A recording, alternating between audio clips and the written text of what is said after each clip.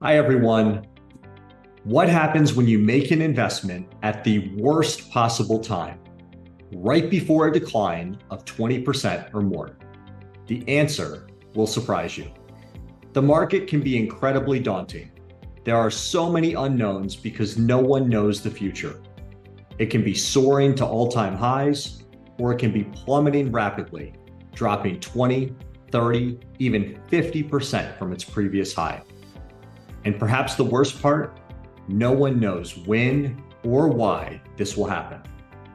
But when it does change course, it seemingly happens in an instant. However, this is a fear that all investors need to overcome. The stock market is currently made up of the most successful, innovative, and profitable companies that have ever existed in the world. And those companies have provided an average return of more than 10% per year for the past 100 years to patient investors. By far, the best way to grow your family's wealth and accomplish financial goals that you never could have imagined reaching. For this reason, we wanted to discuss one of the best ways to ensure that you do not miss any coveted time in the markets and how to develop a plan to put your savings to work in a methodical, disciplined manner.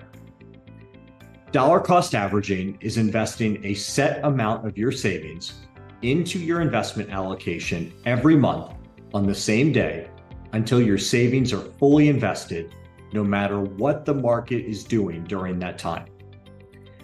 Ideally, we all get the chance to invest our money right at the bottom of the market before it takes off into a new bull market.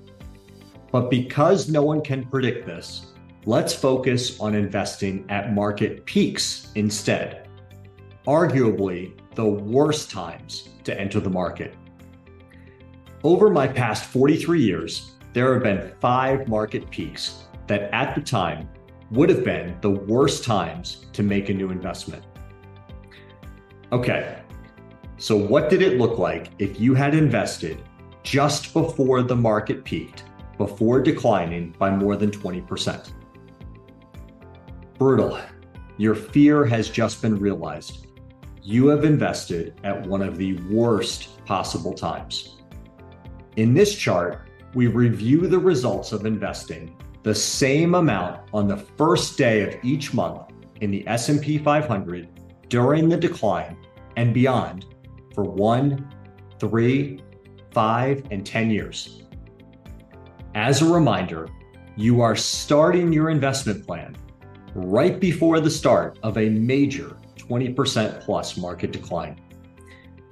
On average, your investment plan would have lost 1.8% in the first year before rebounding to grow 5.8% per year by year 3. Furthermore, looking at the returns for 5 and 10 years, all of the investment plans are positive with a return of about 12% per year. The real risk wasn't in your investments losing money or facing a temporary decline.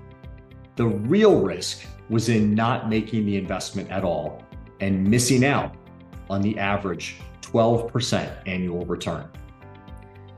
Thank you, and I look forward to talking with you again soon.